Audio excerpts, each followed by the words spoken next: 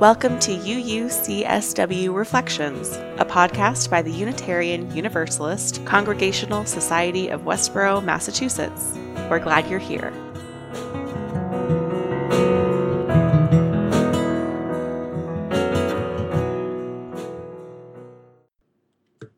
Welcome to UUCSW Reflections. I'm your host, Amanda Hall, here with Reverend Laurel Gray. This is the monthly episode of this podcast where we reflect on recent sermon themes, current events, and church goings-on. If you'd like to submit a question or a discussion topic, please email it to podcasts@uucsw.org, and we'll keep you anonymous unless you specifically say that we can include your name. In this episode, we'll be discussing the sermons In Gathering with Water Communion and A Place to Belong, both of which can be found in this podcast feed. Hi, Laurel. Hello. Happy fall. Welcome back. Yeah, happy fall. I know. Happy there's New like foliage Year. happening. Not sort of. where I am, but that's fine. It can be found where I am, but you have to go looking. This is your fourth year. I know, which is really weird. I didn't really my third year, I didn't quite have this I've been here for a while. But now this year I was like, oh, yeah. We're in deep at this point. And this is that means this is our fourth year doing this podcast. I know, which is wild. It's so much. I was just thinking about how much more we prepared for it in the beginning. Oh my gosh. Yeah. We would practice the whole podcast before we did it. Now we don't. Yeah. No. I don't know if anyone has noticed. We're just so much more, practiced. Totally seamless. 100%. Yeah. Mm-hmm. So why don't we start with what I did on my summer vacation? Little summer book report. Now that we're back to school. What did you learn this summer? I learned some reproductive rights training. Yes. So I think there were 5 of us who went to this over the summer. That was offered by Side with Love, which is the sort of justice organizing body that's part of the Unitarian Universalist Association. So we went to this training together on Zoom. Yes. Do you want to talk a little bit about the general themes and some of the stuff we learned? Sure. So it was sort of an organizing 101 type training. Talking about kind of the building blocks of how to organize and how to discern sort of who to organize with and your risk tolerance and all these different things.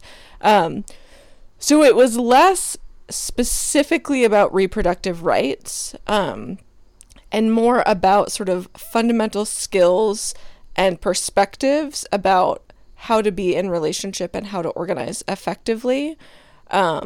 And how to assess, one of the things that we'll be talking about in the service next month that we're doing is risk assessment. And so sort of understanding as a community, both as an individual, but when you're doing justice work as a congregation, as a community, how you assess risk and what your tolerance to risk is, because you need to know that to inform what kinds of actions your community is prepared to engage in.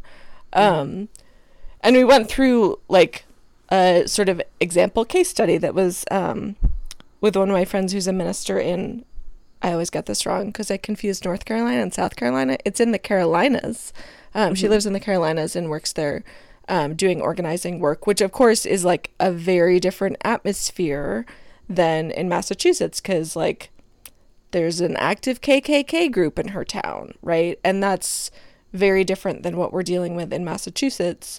And so it was trying to help us think through where are you and what are the risks of where you are, and so how does that inform how you're going to engage and who you will engage with and who your sort of adversaries might be and understanding from all of those things what the risk or benefit would be, because there were ministers on that call from small town Texas, which is a very different evaluation than we live in a liberal suburb of Boston. So I think it was really interesting. I'm sort of curious. I'm curious to see what you think about it too. And I think I had already, like, I took a whole class in grad school that was basically about organizing and did a workshop. So to me, this was like, oh, right, yes, I already know this. And this is like a good reminder about these things, and interesting to sort of talk about organizing practices, but specifically related to congregational life. But I think for people who hadn't had any kind of like specific training before, it might have been kind of earth-shattering. Yeah. Because it was a very different approach to organizing than the sort of lone wolf, I'm going to go outside with a sign kind of protesting, which I was really excited about. So I'm curious to hear what you thought. Yeah. Well, I think it's also pretty different from like short-term, like reactive actions. Right. So Crisis it was response. definitely right. So crisis response can be like really galvanizing and politicizing to a lot of people. Like, I know like the protests of the summer of 2020 were pretty instrumental in like sparking my like being more politicized, being more involved, being more like doing more research. And I think that's probably true for a lot of people in our congregation. Yeah, for sure. And I think like with all of that, like all of that energy, all of that like fiery response that's reactive, that's like fear, anger, indignation, mourning, grief, like all of that really loud, immediate stuff is it's a good spark, but it's a big spark and it burns right out. And so I think this was a good exercise in like recalibrating that understanding of like, hey, if you're doing long-term stuff, it's not sexy. Yeah, and, no, like, there's people who have been glamorous. doing it for there's people who have been doing it for a really long time before you. Yeah. And like your indignation is powerful, and it should push you. Yes, it should push you into relationship with people who have been doing the unglamorous stuff for a long time and are probably way ahead of you. Right.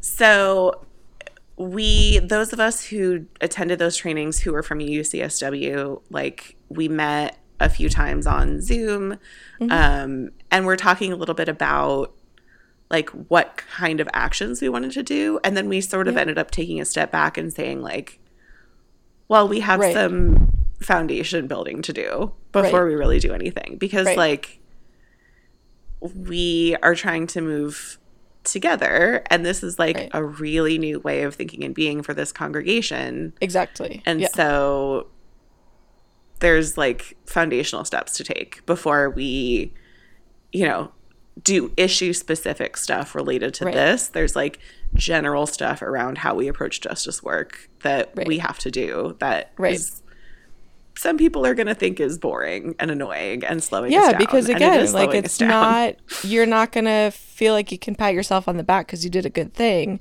because it's these harder questions of like, how much are you willing to put at risk? And who do you already know? Yeah, we did like relationship mapping, like what organizations do we already have relationships with? Yeah. Like who's local would we want to follow? That kind of stuff. Which I was kind of surprised because there is sort of this like, oh, we don't do justice work, or we don't do that much justice work. Like that complaint has been raised before. And then like going through all the organizations that we have partnerships with, I was like, hold up a second. Like we are not a silo at all. Well, I think what we don't do is we don't get on buses and go protest in DC. And if people think that's all, but like, do we need to? Justice is work that looks helpful? Like. Right. Yeah. So a lot of the justice work that we've done is like, also it's a little bit more, I would say, like, I don't know if this is fair to say, it's like more one-offs than like long-term like co-strategizing I think relationships yes, and, like, social justice and the movement. things that have become long-term we don't think about as justice work because Sure. they're not glamorous, right? It's like, Yeah. we have a pretty good relationship with SMOC, which is the South Middlesex Opportunity Council, which, you know, does meals and does clothing and does all these things for economically disenfranchised people. But, like, collecting baloney doesn't, like, seem cool, right? It just doesn't have the same, like, I'm gonna save the world sort of me against the bad guys feeling. And I will say too, the big point of, or points of conflict in terms of how the congregation has thought about justice work in the past have been around the issues of putting banners up on the building. And that has been seen by some people as being like, if we don't have a Black Lives Matter banner, then we're not doing justice work. And conversely, on the other side, there are people saying, why are we putting up a banner if we're not doing justice work? Like, the banner isn't justice work, and we're lying. If we put up a Black Lives Matter banner and we've done no self-reflection about, like, the whiteness in our own congregation and how we respond to change and how congregations will need to develop and shift if new people arrive. So the sort of the example you gave of, like, justice work is just going to protests, like, that has been sort of an ideal that has been held by certain people in the congregation in a way that minimized other ways of being, or other sort of relationships or ways of doing justice work. So I'm excited about this group and this sort of framework that we're operating inside of with our reproductive rights group. Yeah. The October 9th service that's going to start, like, I mean, I already heard you starting to introduce some of this stuff in the sermons from this month. But that's because I have been known to have consistent thoughts and try to make the same point repeatedly, maybe. You know, it's maybe part of the preaching thing. I was like listening to the sermons and I was like, ooh, foreshadowing. Well, because you've been planning the October 9th service, like, while I was writing other sermons, so I have no doubt that it's, you know, running wild in my subconscious, trying to get out there so people, you know that we need to be welcoming and inclusive. Yeah, like, I feel like the undercurrent that I heard running through is, like, like, instead of, like, being in a circle and just looking at each other with our backs to everything around us, it's more of a, like, hey, what's behind us if we're in the circle? Right. Who's like, not here? Who are we in the community? Like, yeah, at large. Yeah. But so the October 9th service is going to include a risk tolerance survey activity. From you. From me. Yes. And it's going to be data and it's going to be nerdy. Amazing. So we lifted some, like, risk tolerance, like, spectrum type questions directly from the Side with Love trainings. Yeah. And they talk about different, like, axes of risk, like, how do we feel about, like, involvement of our financial resources? How do we feel about, like, breaking the law to support people seeking medical care? How do we feel about, like, individual versus communal, like, direct action that could result in legal problems? Yep. How do we feel about taking a public stand? So, like, scales of 1 to 10 where, like, 1 is, like, generally risk intolerant and 10 is, like, let's go. Yes. This is my favorite idea. Absolutely not to definitely yes. Yeah. But also, like, not just, like, some or a lot of risk, but, like, specific it gets also at specific kinds and what we view as, like, who's our constituency, what's our mission, right. Who are we, like, serving? right, what's our money for? Like, Yeah. do we have a moral responsibility to be a big tent so we can help a lot of people? Or do we have a moral responsibility to be really specific with our issue, like, stances and risk alienating people? And I think this is where, like, our UUism of, like, being non-creedal can get in our way, because, like, other types of churches have missions, which is, like, we're going to go out into the world and spread the good news, right? Like, from a Christian perspective. And that can be everything from we're going to try and convince you of a creedal idea to we're going to try and, like, live this teaching of love thy neighbor out into the community far beyond our walls. And because we don't do the we're trying to convince you of something, we can be a little allergic to, like, you know, our community is still great and we can still tell you about it because you might actually really need a place to feel welcome. And B, like, we can go do what we do outside our walls. Like, that's not bad. Yeah. That's not, like, we're not infringing on other people's religious freedom when we're like, oh, I believe you should have bodily autonomy too. Like, that's not... But because we don't have this impulse to, like, go out and share, I think it makes that step harder for us. As you use. Stuff in our brains. Fair enough.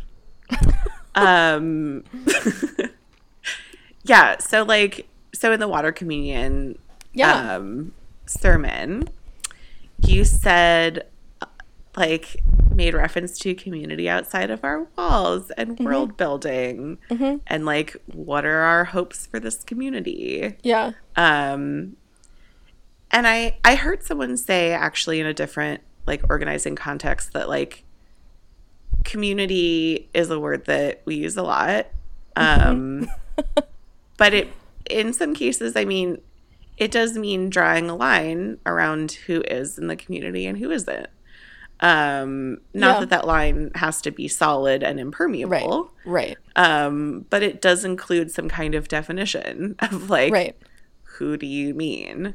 Right. And so I think that, I mean, that's obviously what we've been talking about, is, like, who do we see as our community? Like, where is that circle drawn? And how, like, how solid is it? Like, in practice or in theory. Yeah. Like, if it's a dotted line, who can fit through the breaks in it comfortably, and who does want to? But yeah. And part of this, part of what's really different about this year is that this was the first September service that we started in person since I started 4 years ago. Which is wild. And so I think part of what's going on too is because of COVID and the isolation of COVID and the sort of physical separateness of COVID and all kinds of organizations having to completely change how they functioned. That question of, like, who is our community? Where is our community? How do we intersect with other communities? All got, like, jumbled, and not necessarily in bad ways, but certainly in, like, this is all new and different. And so now we're coming back to starting the year in sort of a, like, what used to be normal way, but with sort of the benefits of what we've learned for the last couple of years, where we still have all these hybrid options. But then that presents this question of, like, okay, so how's everybody else functioning, and how are we going to engage in community, and who's here, and how do we reach out to people? And, like, everything is different now. And so that was part of with that first service, where I want people to feel more ownership over this community. Because it's been so, like, sort of oddly diffused and just strange for the last couple of years. And we've changed so much, because I think partially going through COVID too, like we're so much more open to saying like, yeah, we'll do collaborative things on Zoom. Like we're part of these, like we started the Circle RE group and for like kids programming, and we started the community collaborative that's all adult programming on Zoom, which like I don't think 3 years ago or like pre-pandemic, I don't think if we'd presented this idea of like this group of churches is going to offer adult classes online, like I don't think anybody would have shown up for that because it was too far outside of our understanding of how you could do community. So I'm really curious to see what this year is like. Because it feels like our first opportunity since I've arrived to actually try to be more like present and known and like we're open. You can come. So, yeah, that was a long tangent. How many people, just out of curiosity, like come in person versus online to those hybrid services? I'm a really bad judge of this. Okay. Lisa Shumway takes attendance, so she actually knows. I don't take attendance at church. Okay. Whenever people sort of like guiltily tell me that they haven't been to church in a while and like apologize, I'm like, really? It's totally fine. Like, you do you. Come when you want to. Let's see. I'm going to guess there are like 30 people in person and like 15 people online, sort of running average. But it like rotates because some people will come online 1 week and come in person another week. So there's like shifting back and forth. Yeah. So we've basically retained the same numbers as pre-COVID, is my understanding, which is pretty good because a lot of people saw like dramatic decreases.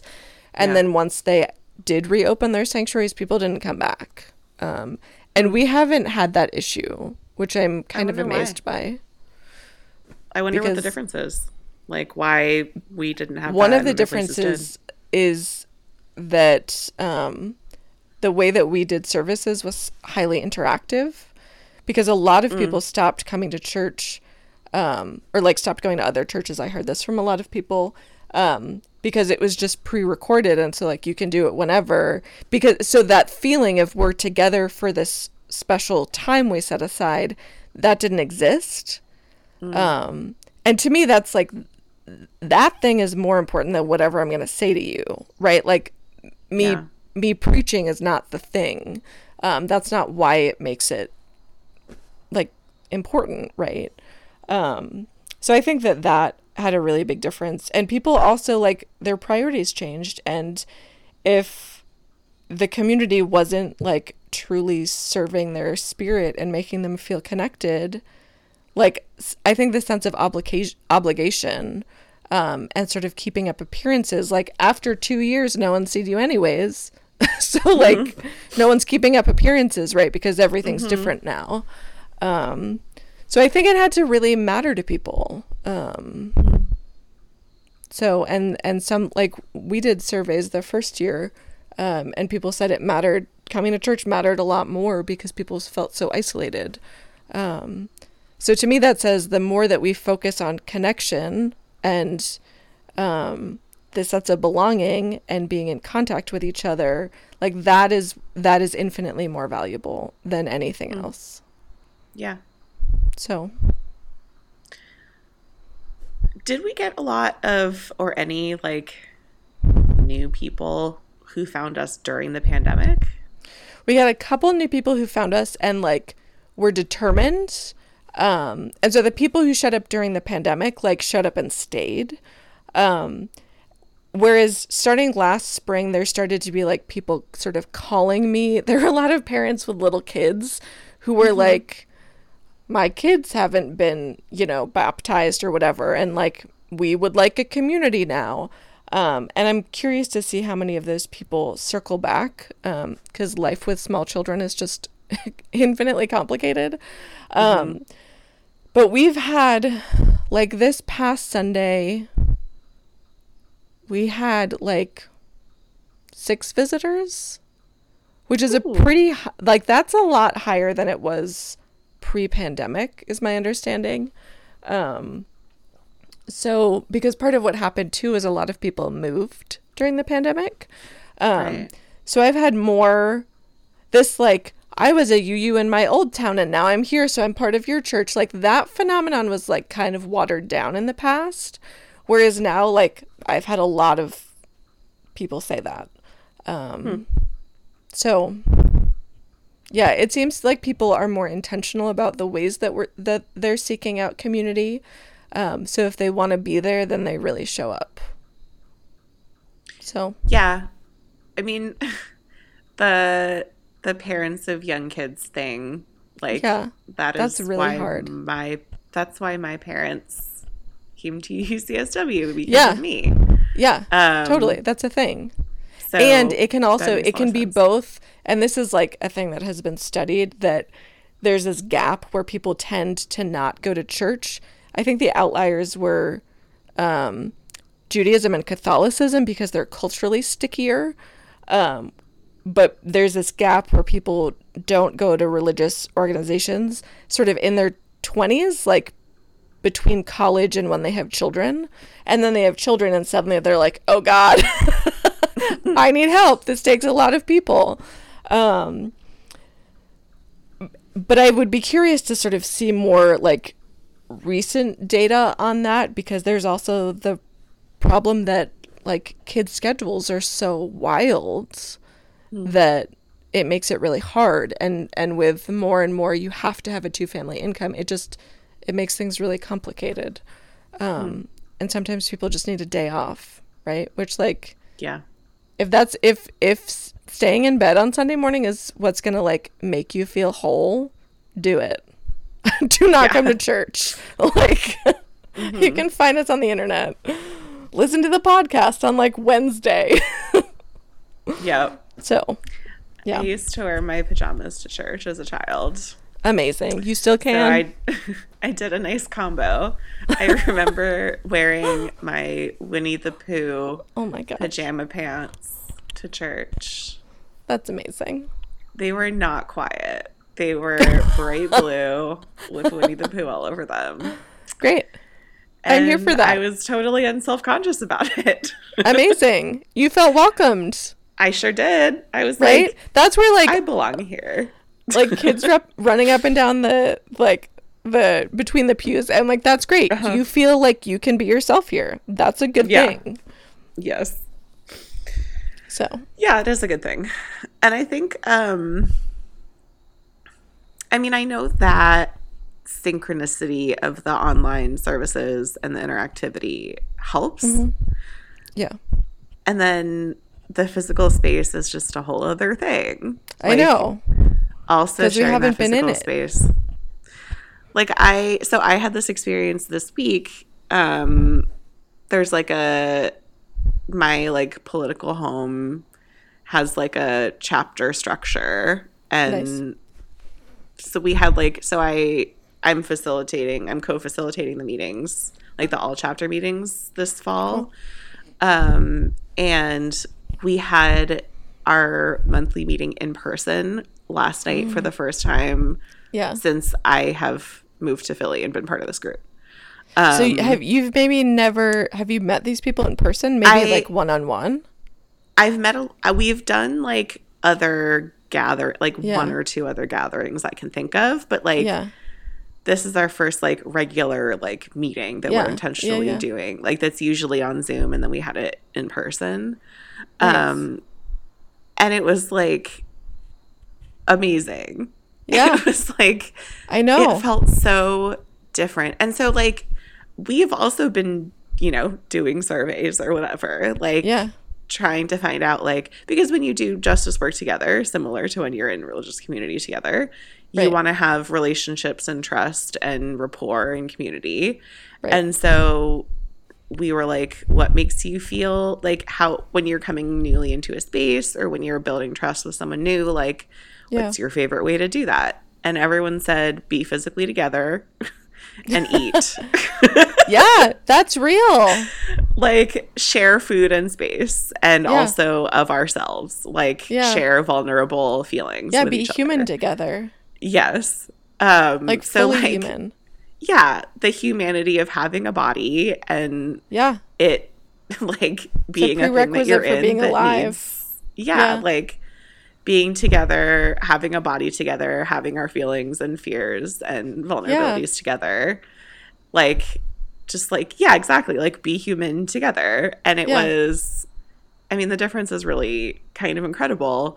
Plus, there's always the linger. You know, the linger where people just like this. So I will say, like, doing pastoral care in the land of Zoom was really complicated because there was so much less like one-to-one. People can sort of pass you in the hallway and underhandedly tell you something really important. And so there was like a weird gap where there was a year, like the year of fully pandemic, I felt really conflicted because I could not both like figure out how to make a church digital and do it well and like call everybody. That was like I could not do all of those things simultaneously. I think I was also still 3/4 time.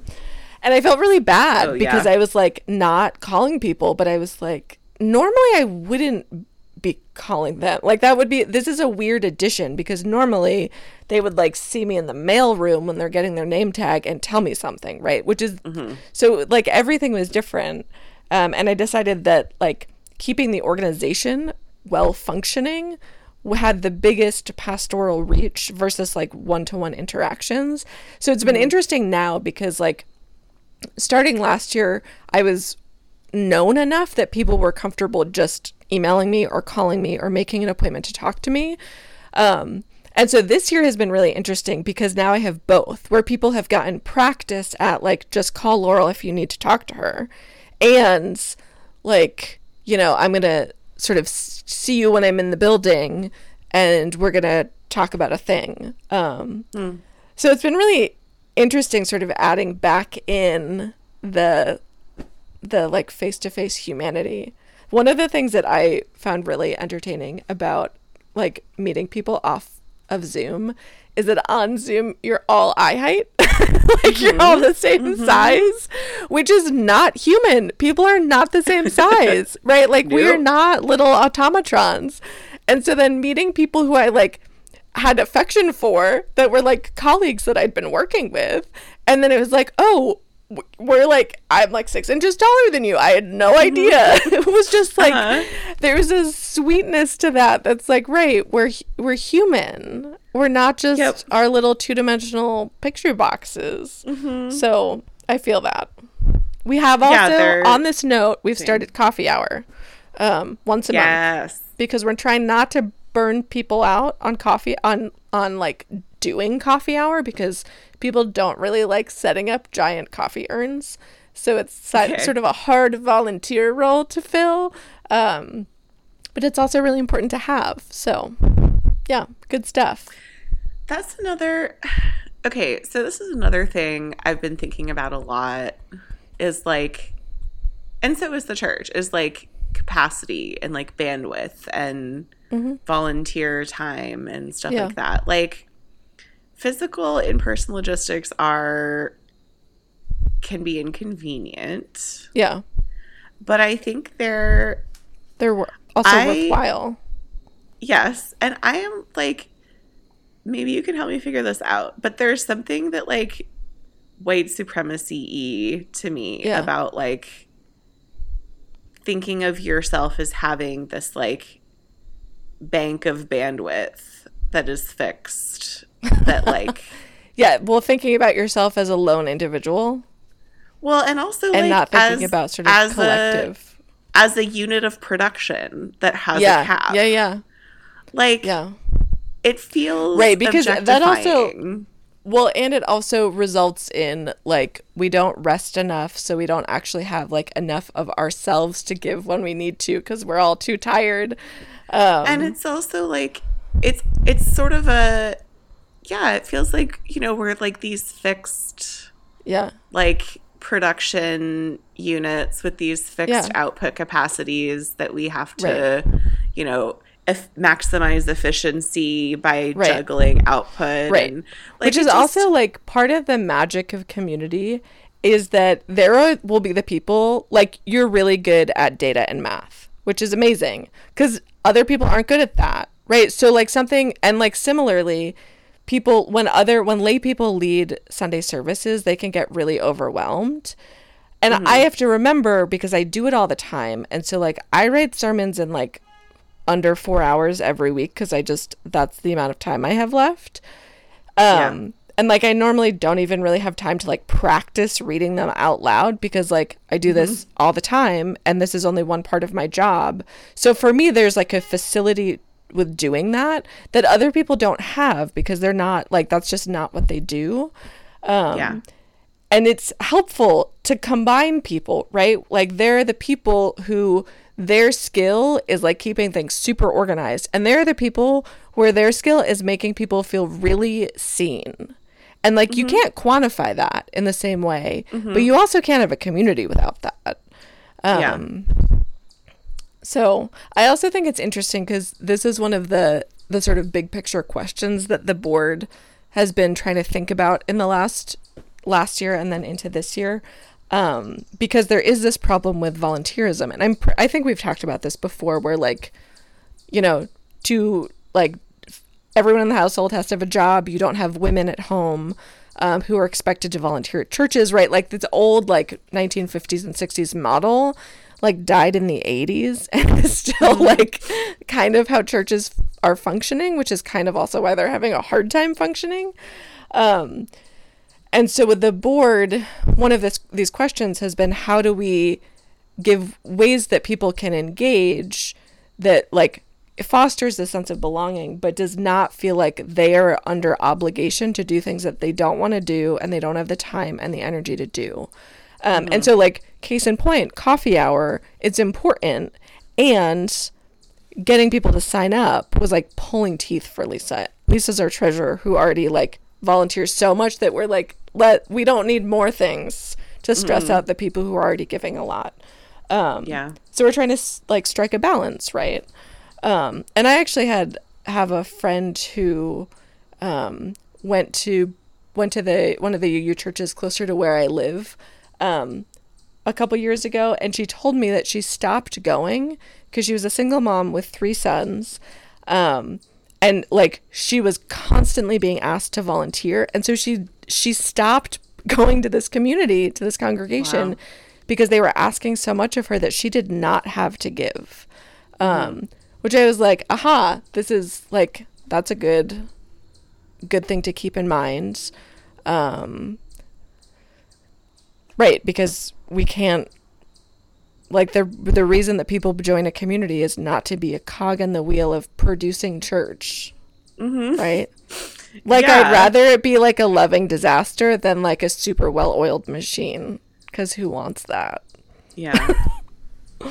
Well, and I think like, so yeah, part of it is that the people who like are doing a lot of stuff, like we don't want to overload them. And I think like the language that we have around that is like capacity and bandwidth. And so like in practice, a lot of times we use that language to try to make space for rest for each other or ourselves. Yeah, but you turned yourself into an internet router. Yeah, like it seems it seems to have like sidestepped our humanity to try to find conversations to give us like valid reasons to rest. Yeah. Like my valid reason to rest is like, oh, I'm at capacity, I'm out of bandwidth.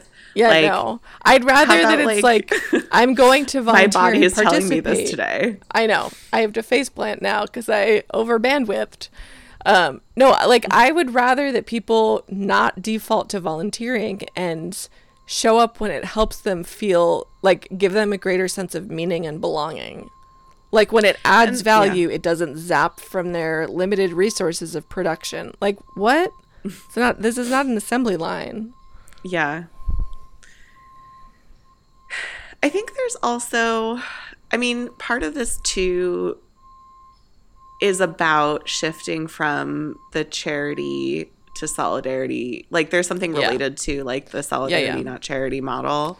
Right. That like respects. Do you want to explain that for people who might not know what that means? Yeah. So there's a lot of, I mean, and this is super relevant to justice work that churches have done. This is like liberation theology 101. Yeah. Yeah. So basically, like, there's a lot of criticism of like what's called the nonprofit industrial complex, which is based on a charity model, which is like, I have things, you don't have things.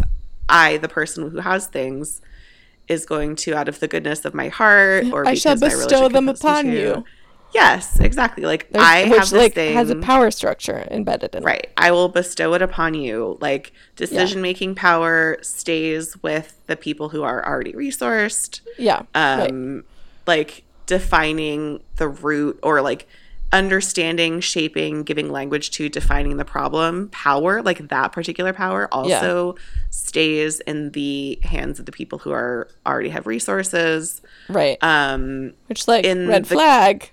Yes. The system already benefited you. You might not have the best information. Right. Nothing changes about the underlying system that ends up with some people having resources and some not. Right. There's no like critical discussion or theory or power analysis to like bring into the conversation around like, well, what if instead of me like at my whim giving you some of this stuff, like we had a system where everyone had what they need. I also think there's like an important piece where charity is about how good I am. Mm-hmm. Like that the motivation to do good is because I'm so good, right? Versus it's because a different model that's about shared humanity.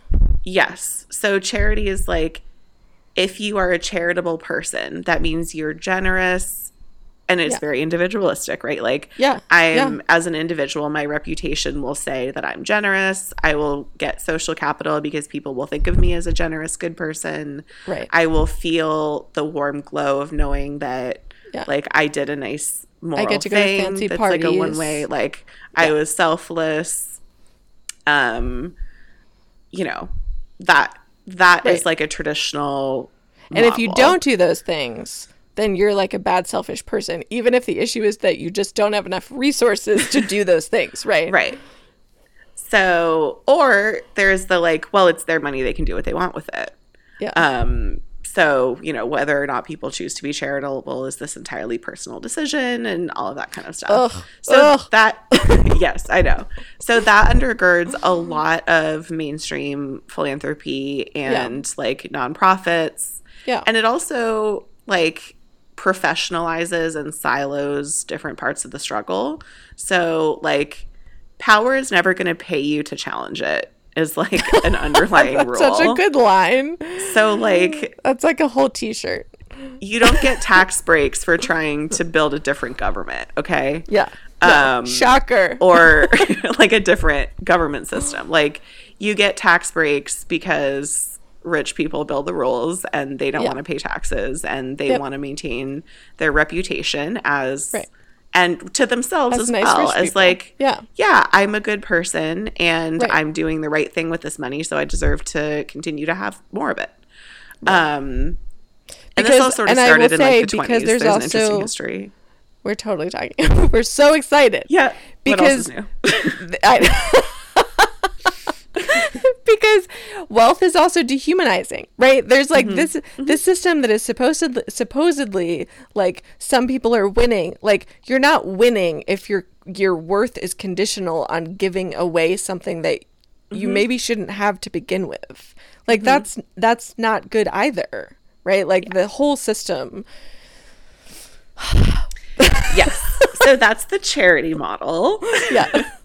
And then by contrast, like the like liberation theory moves you into a solidarity model. So like the phrase is solidarity, not charity.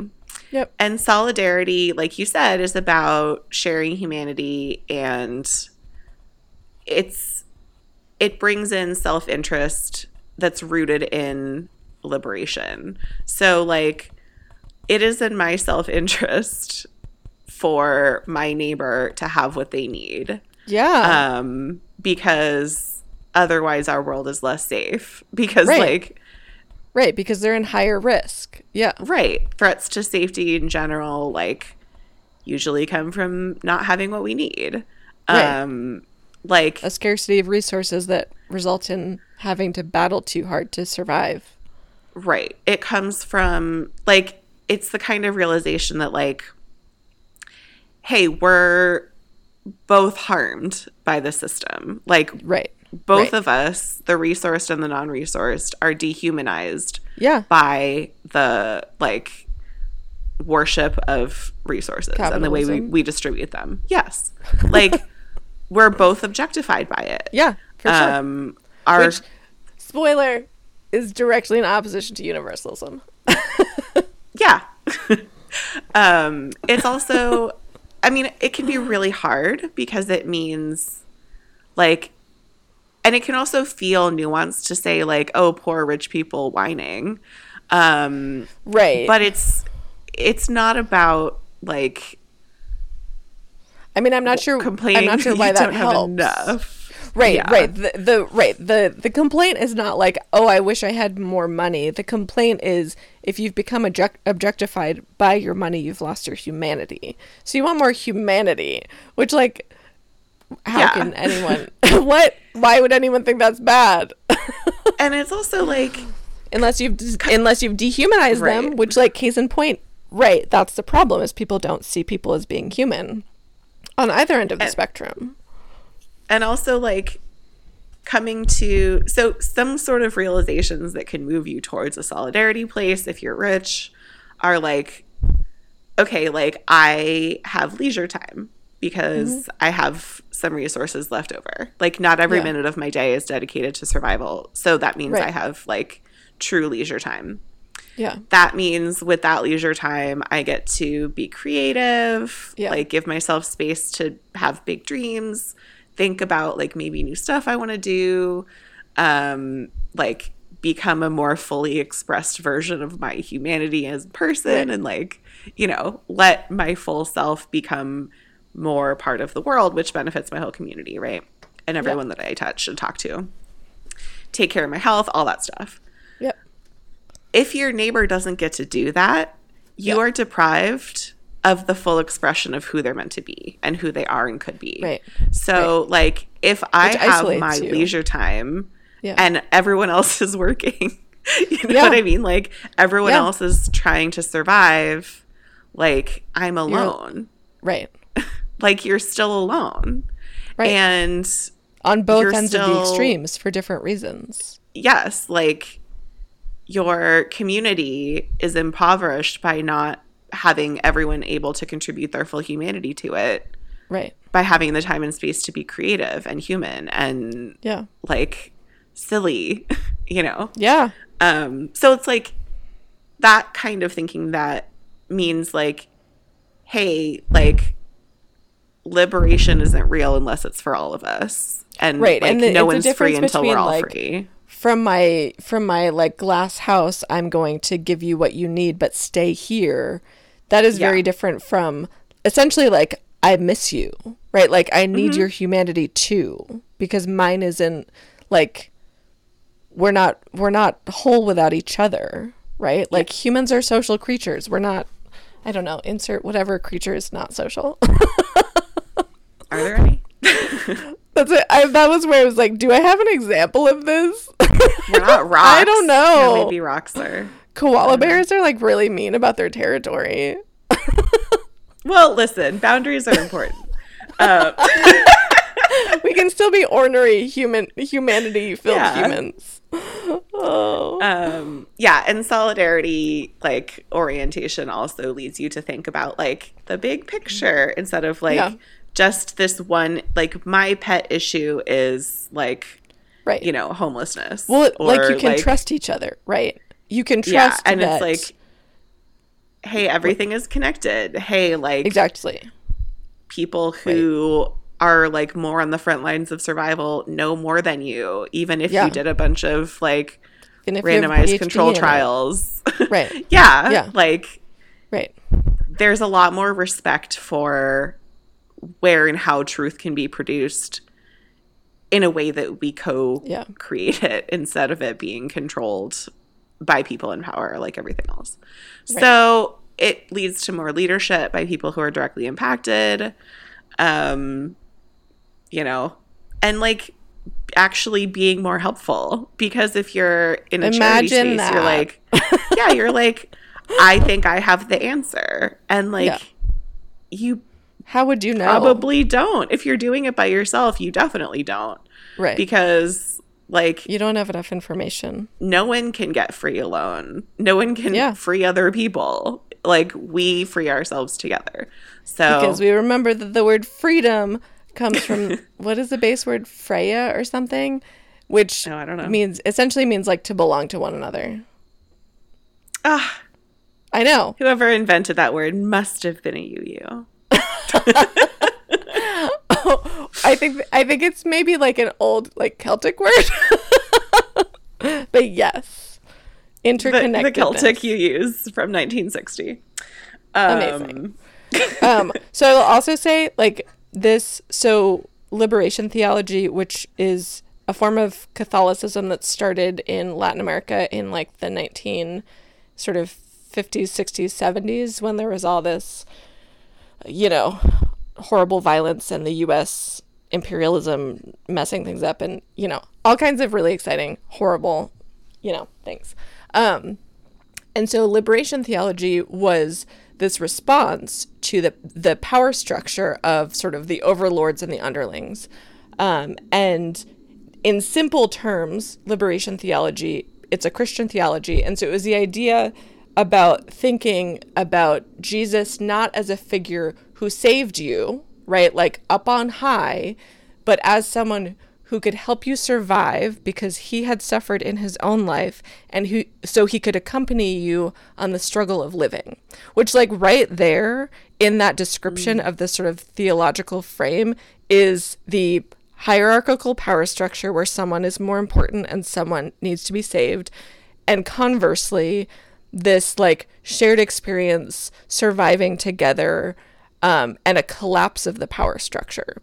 So I think that's really important to like acknowledge too that these kinds of ideas are not entirely new, and you know they're also deeply rooted in religious traditions, because now there's like Black liberation theology, like there are all these different kinds of ways of thinking about liberation theology, but there's sort of this fundamental framework about like freedom together versus a hierarchical power structure of someone saving someone else. I didn't know about that. Is I took a whole class on it. I went to Columbia. Important. It was wild. Wow. Yeah. I kind of got chills. Really intense. Yeah, no, it was really like I didn't understand Christianity and why it could be like world building until I took that class, and I was like, oh, I'm not going to swear on our podcast, but like, oh, I did. I've sworn on this podcast before.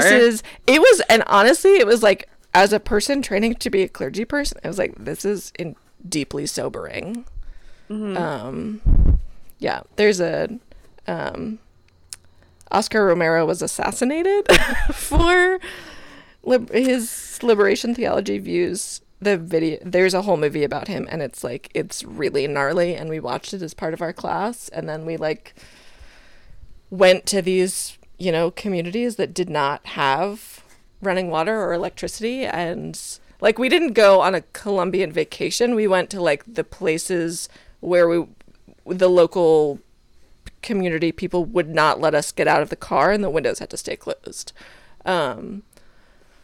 So, and there was, I should write a whole sermon about this. Going down a tangent. Because there was this one guy, there was this priest who was this deeply conflicting character because he was this like wealthy Italian, I forget what their hierarchy is, but he was like an Italian priest or bishop or like whatever, cardinal, I don't know.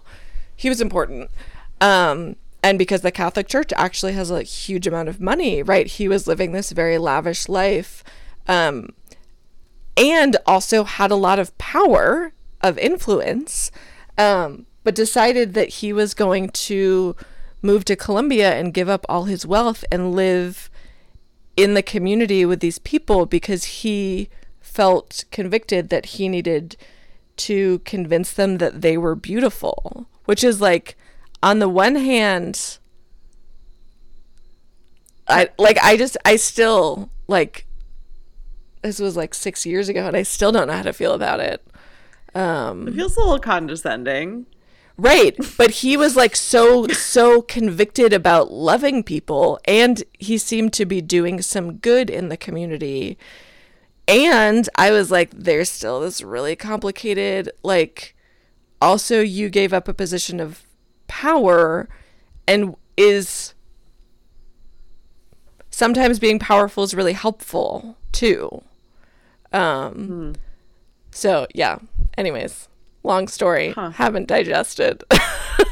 I want to hear a sermon about this. Write it, because it was just so complicated. It was so complicated, and he said some like really difficult things that sounded pretty racist, but then like there's also like 3 language barriers, and it was just like, oh, how I'm just thinking about, like, okay, if somebody, like, if I was going about my day and someone showed up and like grabbed me by the shoulders and shook me and was like, I gave up my whole life because I need to come tell you that you're beautiful. Exactly.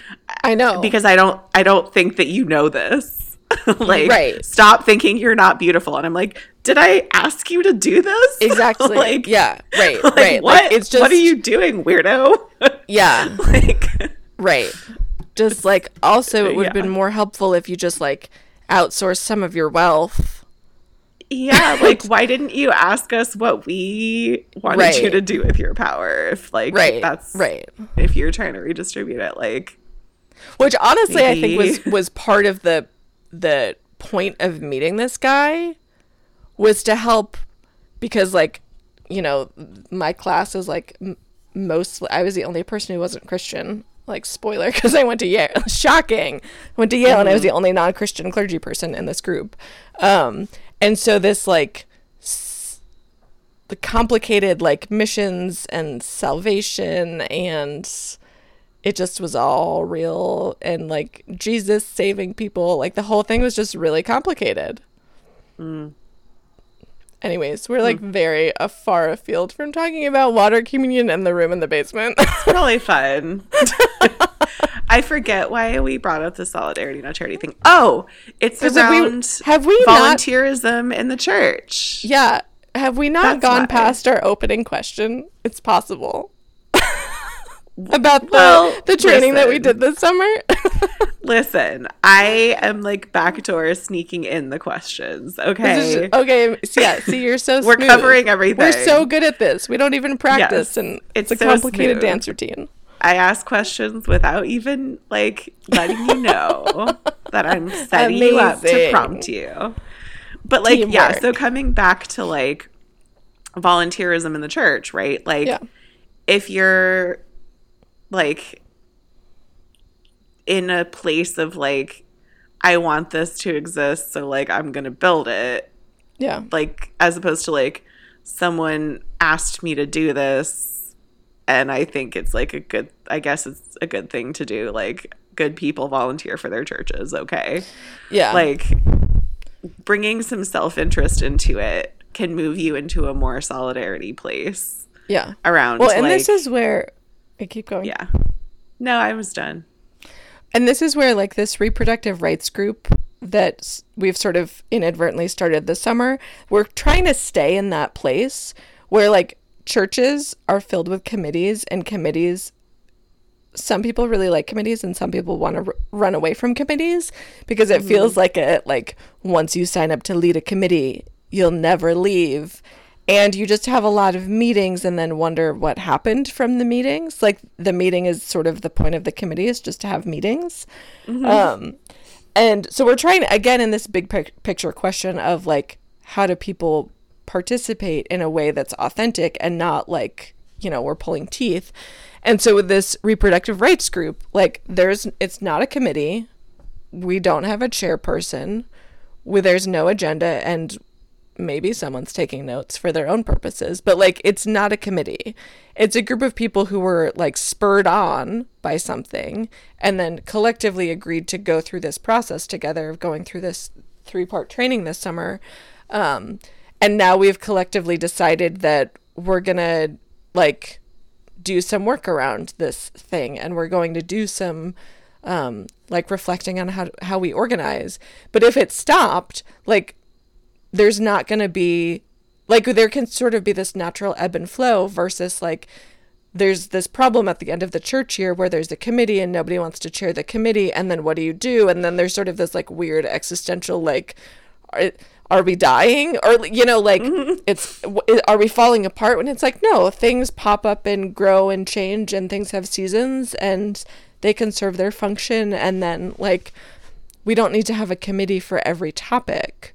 So I'm like very compelled by the way that this group is coalescing together, because it feels very different, and it feels much more, I don't know, collaborative, because there isn't that power structure. And sort of people are voluntarily taking things on and offering to do things. And what we do is based on what people offer, not some expectation of who we're supposed to be and what we're supposed to do. So I think that's a really interesting sort of internal culture change, which I think is really promising. It's like, yeah, I mean, there's this emergent strategy series that I've not read very much of, but I know I haven't either. I think I'm going to like a workshop about it tomorrow night. I think I signed up for like a series of and I know there are a lot of things I haven't read that I should read or could read. I could read that. I have not yet read that. That would be a thing I could read. But there's something about like you have to make the work irresistible, not just like tolerable or like, doable or that's an amazing bandwidth. Idea. Well, we've talked about this with like liberation and justice work has to be joyful. Right. Like if it's not, then what? Like, what are not you doing? Not just joyful, but like the word they use is irresistible. Like, can you that is a tall order. Believe. But that comes from like, I mean, that's more like, I think it's more like the revolution needs to be irresistible or something, not like this is the like whatever that like Instagram or Pinterest quote is. That's like the pain of staying small has to be greater than the pain of changing or whatever. I think there might be a flower metaphor involved. Maybe no one else. The pain of change. No, my mom has said this to me. Like, the pain of change becomes smaller than the pain of staying the same. Exactly. Yeah. But that's like, okay, that's like where I go to where the least pain is. That's fun. Yeah. No. Right. Like it's. I mean, thinking about, and that involves like. That's hard because it involves connecting to what you actually want, what you actually crave, what you actually need. Which means and that involves being grief. Attuned to your, yeah. Because it's right, because you have to acknowledge what you haven't had.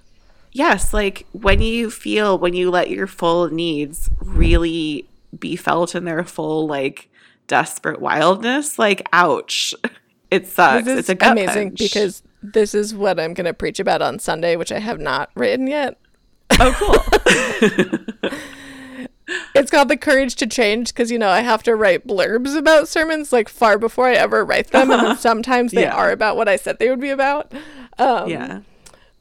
So we're going to talk more about this next month. But the grief part is a good thing to remember. That's because it hurts to be hopeful, because it means you have to think about how beautiful something could be. And there's necessarily a gulf there. Right. Between how it is, and like that gulf is a unmet need. Like that's what's in there. And it, it's hard to acknowledge. It's painful and it's really vulnerable. I know. Because, like... Which people hate, even though it's, like, the source of Yeah. all generativity. Yeah. But not productivity, just generativity. No. So we can be productive without being generative. I know. This is not like building machines. This is like moss growing. Mm-hmm. Yeah. What a metaphor. Well, I don't have any more questions. I was going to ask you if you did. I didn't give my like church update. I'm not sure that I have a lot to say other than church has started. Also, we're working on starting OWL, which is totally a justice thing. Nice. Which is our like version of comprehensive sex ed and relationship skills and consent and bodily autonomy and, you know, all that kind of good stuff. That even when I had to take a weekend training on, you know, how not to be a creep, basically, when I was in grad school, which they should definitely make everyone take. Yeah. And they talked about how OWL is like the gold standard for sex ed curriculums. So I was like amazed that, you know, even they knew they were really good at this one particular thing, or also good at other things. So we're working on doing that, but we're playing catch up from COVID, which has made it infinitely complicated. So we're trying to do both high school catch up for the teens who were in middle school during COVID who are now in high school, so they missed OWL, and do the middle school OWL for the kids who are currently in middle school. So it's a project, but like a very worthwhile one. So I think that's the big news. Maybe we should also... there's actually a third party listening to us. I'm totally outing Meredith right now. She doesn't have a mic, so she can't talk on the podcast. But I don't remember if we talked about this on the podcast last year. So Meredith is a member of the congregation who is a journalism professor, and who writes books, right, as part of her job. And she needed a new project where, I mean, I'm not a journalist, so I probably won't talk about this the right way. But a sort of subject to do this like long form shadowing someone and then writing creative nonfiction to tell a true story about something. So she's doing that about me this year, but as a way of talking about sort of modern religion in general, and like as a microcosm to talk about a macrocosm. And this sort of weird time in history of post-COVID. So Meredith is following me around with a notebook, and she keeps saying that she's annoying, but she's really not. So it's a cool project that we're doing this year. So yeah, that's exciting. Yeah. Big news. I remember when I did OWL. Oh yeah. As someone who gets validation from academic style achievement. Oh yeah, I love that. Me too. We had like Clearly. a final, like our last session was like Jeopardy, like a fun Jeopardy, like to review all the stuff. And I took it so seriously. Oh my gosh. Everyone it's was we like, weren't in OWL together. We would have been competing. God, Laurel. Oh my God, I love like that. Everyone else was like kind of like goofing around and like eating snacks, giggling and like blushing. I was like, "Zzz, what is a condom? Zzz, what is like what is chlamydia? Amazing visual. Oh. What is consent?" That's important. That's a really good thing to know. Very, very seriously. So my mom was told later that I was like the star pupil. That's amazing. I doubt she was surprised. She was not surprised at all. But in case people wonder when our personalities form, it's early. And also, unsurprisingly, my church that was like brand new and meeting in the American Legion Hall did not have OWL because they were just figuring out how to exist. So I feel strongly sort of about OWL by the converse of I did not have it, and I'm like was kind of devastated when I found out later that it existed, and I was like, wait, what? This was here the whole time? And like I didn't. Oh, so it's important. These things are a big deal. Oh yeah. So Another fun memory was we were in the church, like the room where we have like coffee hour and stuff. yeah. And we were having our condom session where like they hand out condoms so you can like feel what they feel like and like put Yeah. them on your hands so you can like Yeah. feel what it feels like through them and just like get experience like having Right. touched a condom, like knowing what Yeah. it is. And so we were in middle school. We were absolutely hysterical. Like we were I'm sure. we were out, like we were giggly, okay? And like just like putting them on our feet and like running, like Ew, that sounds really ridiculous. It was gross. Oh. And then we had pizza ordered. Yeah. And the Did delivery somebody guy show up? the pizza delivery guy came in and takes a look around and was like, "What kind of a church is this?" Oh my gosh. You were like, the best kind. Do you want to come Yeah. here? And we're like trying to tip the poor guy in condoms. It was a lot. There was a Oh my lot God. going on. That's amazing. So And people yeah, think church is that's, boring. I promise it's definitely not. also, I'm pretty sure like our parents had to approve some of the imagery ahead of time. Oh yeah, they have to watch. Yeah. Yeah. So there's a And parent there's- session before, so they have to watch. There are these like pencil drawings of all kinds of things Do they still use the one of like the lesbians by the waterfall? on the rock. Yeah. Mm-hmm. Oh! The Yeah. curriculum has not evolved.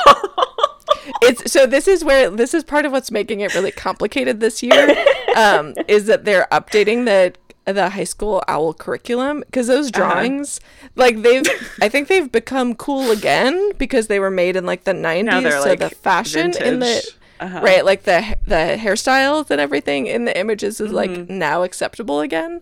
But obviously they're expensive and a lot to get produced, and there's a lot of thought that goes into them, but there are some that do feel sort of hilariously stereotypical, like the lesbians on the hike having a sexual encounter. Which is Listen, great, right? That's it's great in too. nature, It just is okay? really funny. We can embrace Yeah. it lovingly. Yeah, this is what I remember. I learned a lot of important lessons, most of which are about like the fact that you should definitely pay attention because there might be jeopardy about it. My God. Also, it's like an important life skill too. Laurel, whatever. I know. That's so secondary. We're such Hermiones. Oh my gosh. I know. It's fine. You know, gotta embrace ourselves and our fullness. Yeah. And I think we're fully done. Have we fully with this podcasted? podcast? We're out I of think steam. We have. Amazing. Well, it's been like an hour and 15 minutes. This has been delightful as always. It absolutely has. Yeah. At some point, maybe this podcast will be under an hour. Probably not. Probably never again. I think it just fine. keeps getting longer and longer because now we're just really good at like delving into this ideas. tracks. This tracks. Yeah. Like mostly ideas about like, lesbian drawings at waterfalls. God, we're gonna get like banished from Apple Podcasts. No, it's great. We better not. If they I know. flag Religious lesbian freedom. as like a Come bad on. word, I mean, Yep. but Tumblr did that at one point. Like, Really? it's flagged as like not safe for work if you use the word lesbian. Like NSFW, What? like this Lesbians is go like to vulgar work. content. I know. Oh my God. Because it's because apparently there's Right. some If you're some queer, people, you're just deeply sexualized. right, but also like some search terms associated with lesbian are not safe for work, as it turns out. So like Yeah. some of it was algorithmic, like Right. they were associating this with like how people use like the internet sometimes. Right. I'm talking around Right. it a little bit, but it's like Yeah. it was it's really upsetting that like, Jeez. hey, it's not like See, and this is where we vulgar. laugh, but it's like it's a Yeah. good thing that there's the the drawing of the lesbians on the rock. It's just so Yeah. it is really funny. But anyway, in a lesbian is not a dirty way. word. No, of course not. Yes. Oh my gosh. So, Cool. if we get flagged, I'm taking it to the media. We're going to fight it. And I'm going to complain. This is our religious freedom. Yes. Right? Cool. Great. Okay. Great note to add. And done. Excellent. Until next podcast. 10 out of 10, no notes. And signing off. Bye. Bye. Thanks for listening. For more information about what's happening at UUCSW or for ways to get involved, visit us online at uucsw.org. All are welcome.